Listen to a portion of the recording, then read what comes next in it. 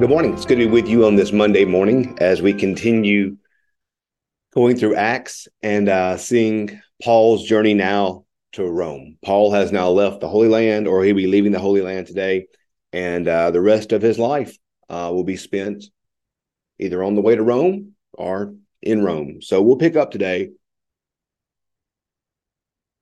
with chapter 27. We're reading 27 verse 1 through verse 12. That's Acts 27, verses 1 through 12. When it was decided that we were to set sail for Italy, they transferred Paul and some other prisoners to a centurion of the Augustan cohort named Julius.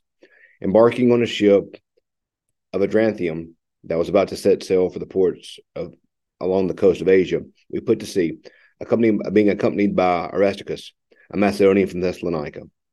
The next day we put in at Sidon, and Julius treated Paul kindly and allowed him to go to his friends and be cared for. Putting out to sea from there, we sailed under the lee of Cyprus because the winds were against us.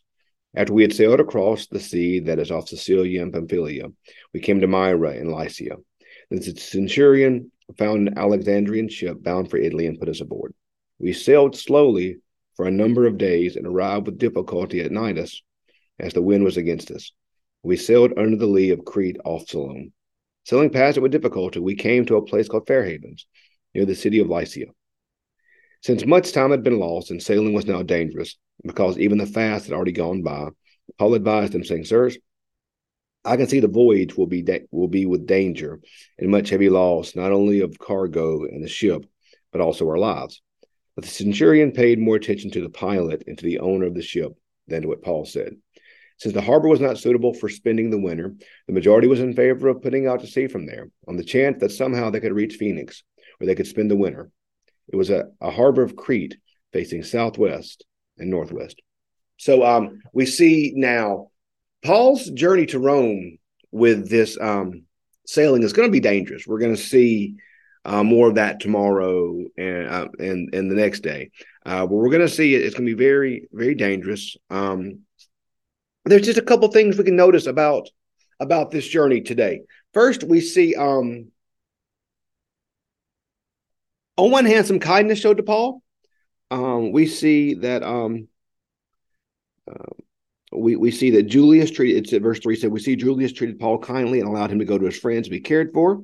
So we see a certain level of respect that Paul has, and we're going to see that when he gets to Rome as well. That Paul is treated for much, if not most, of his journey with a lot of kindness and respect. So we see that here, but then we also see towards the end some disrespect shown to Paul, where Paul says in verse 10, said, "Sirs, I can see the voyage will be with danger and much heavy loss, not only of the cargo and the ship, but also of their lives." Verse 11 says, "But the centurion paid more attention to the pilot and to the owner of the ship than to what Paul said."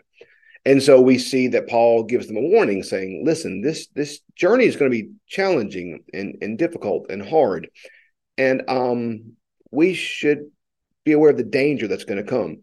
But no attention was paid to Paul in this. And then I don't like what it says in verse 12, but it made me laugh a little bit. Verse 12 said, "Since the harbor was not suitable for spending the winter, the majority was in favor of putting to sea from there on chance that somehow they could reach Phoenix, where they could spend the winter." I don't like water. I'm not a boat guy. I don't know that I've ever been on the reservoir in a boat. I don't have any desire to. I don't do water. I don't do water. That's my joke. That's the reason why I'm Methodist. I'm afraid of all the water the Baptists use. I just don't like water. So the majority said, "Hey, let's set out just in case. Why not? Who knows what's going to happen? Let's give it a run." I would never vote to set off to sea in hopes that we can make it. That's not how Andy Stoddard's wired. That's not happening. So we see here that an understanding that this is going to go badly. The trouble's coming. Paul sees it. Paul tries to warn them. Paul says, "Guys, this is going to go bad. We're going to lose cargo. We're going to lose the ship, and we may lose our lives too. Going to go bad." And yet no one pays him any attention. No one pays Paul any attention, do they? They ignore him, talk to other people. And Paul is there trying to warn, and it's going for naught. We've been like that, haven't we, in our lives, friends? Haven't we? We've seen friends making bad decisions. We've seen family members making bad decisions. We've seen coworkers, classmates, neighbors making bad decisions. And it is a helpless feeling, isn't it? Paul did what he could do is he warned them and said, it's not going to go well. It's not. This is not going to go well. And there really wasn't much more he could do. So what do we do, friends? What do we do in our lives when we see people we love making bad decisions? We can't stop them. People have free will. They can do what they want to do. I've learned that as a pastor, that there's only so many things I can do. I can't fix everyone or everything. I can only be faithful as best I can. I think, and when we read the rest of the story with Paul, we're going to see what Paul does, and Paul leads and Paul prays. I think one of the things that, not one of the things, perhaps the most important thing that we can do when we see those we love, those that we're in a relationship with making bad decisions, first we can do what Paul tried to do here, and that's have a conversation with them and say, listen, are you sure about this? You sure this is a good idea? I love you. I'm not mad at you. Just want you to think through what you're doing. Sure about this? I think that's one of the first, frankly, in our lives, we all need somebody who will do that for us. I know in my life, I have friends and individuals who will come to me in times and say, Andy, you sure about this? You sure that's a good idea? We all need people in our life that will do that for us. And likewise, we need to do that for others.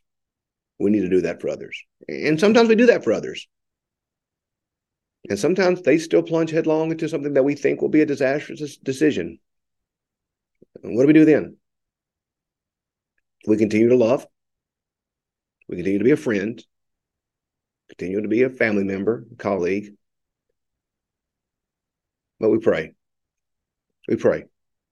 We pray for God to prevent damage if possible. We pray for God to prevent harm. But, let's be honest.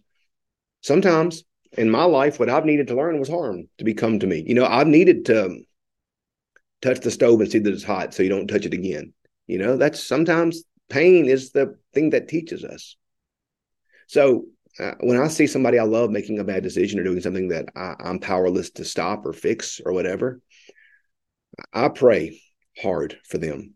First off, if possible, for pain to be avoided, for the decision to not go the way that I think it's going to go. Now, Paul is not just making a guess here. Paul is being led by the Spirit. That's the difference. A lot of times, ours are just hunches. But there's times when God gives us this word or warning, and it goes unheeded. So we love anyway. We love anyway. We pray. We pray. I've always prayed for it not to be as painful as I think it might be. But I always pray, too, that a lesson can be learned and that individuals can grow from bad decisions, that nothing is hopefully destroyed permanently, and that things can be rebuilt and restored. We're going to see ultimately, and this is the great hope in all this, this is the great hope in all these things. When people make bad decisions, it's a great hope. We're going to see that God's going to be at work in all that's going to happen next, that something good's going to come out of it. And I think ultimately that is our great, great hope in the midst of all this, is that God's at work, even in the bad decisions, even when things don't go right, even when things are hard or harmful, even when people are going to do things that are going to be hurtful.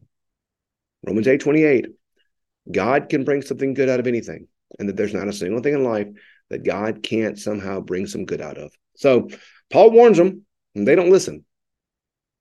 But we're going to see in the next few chapters, the next two sections, that God will bring something good out of it. So today, be in relationship with folk, love on folk when they make decisions that you might not agree with. Keep loving them. If you can, warn them, say, I don't know about that. Love them anyway. Pray for God to be at work in it, for it not to be as painful as we think it might be. But when the pain comes, for that pain to be an element of teaching for them and for us. So life's not always easy, y'all. Sometimes there's pain and hard stuff, and we work through it. So thanks for being with us. Tomorrow we're going to see what happens next in Paul's journey. So thanks for being with us. Hope you have a great rest of your Monday, and we'll see you tomorrow morning. Have a great day.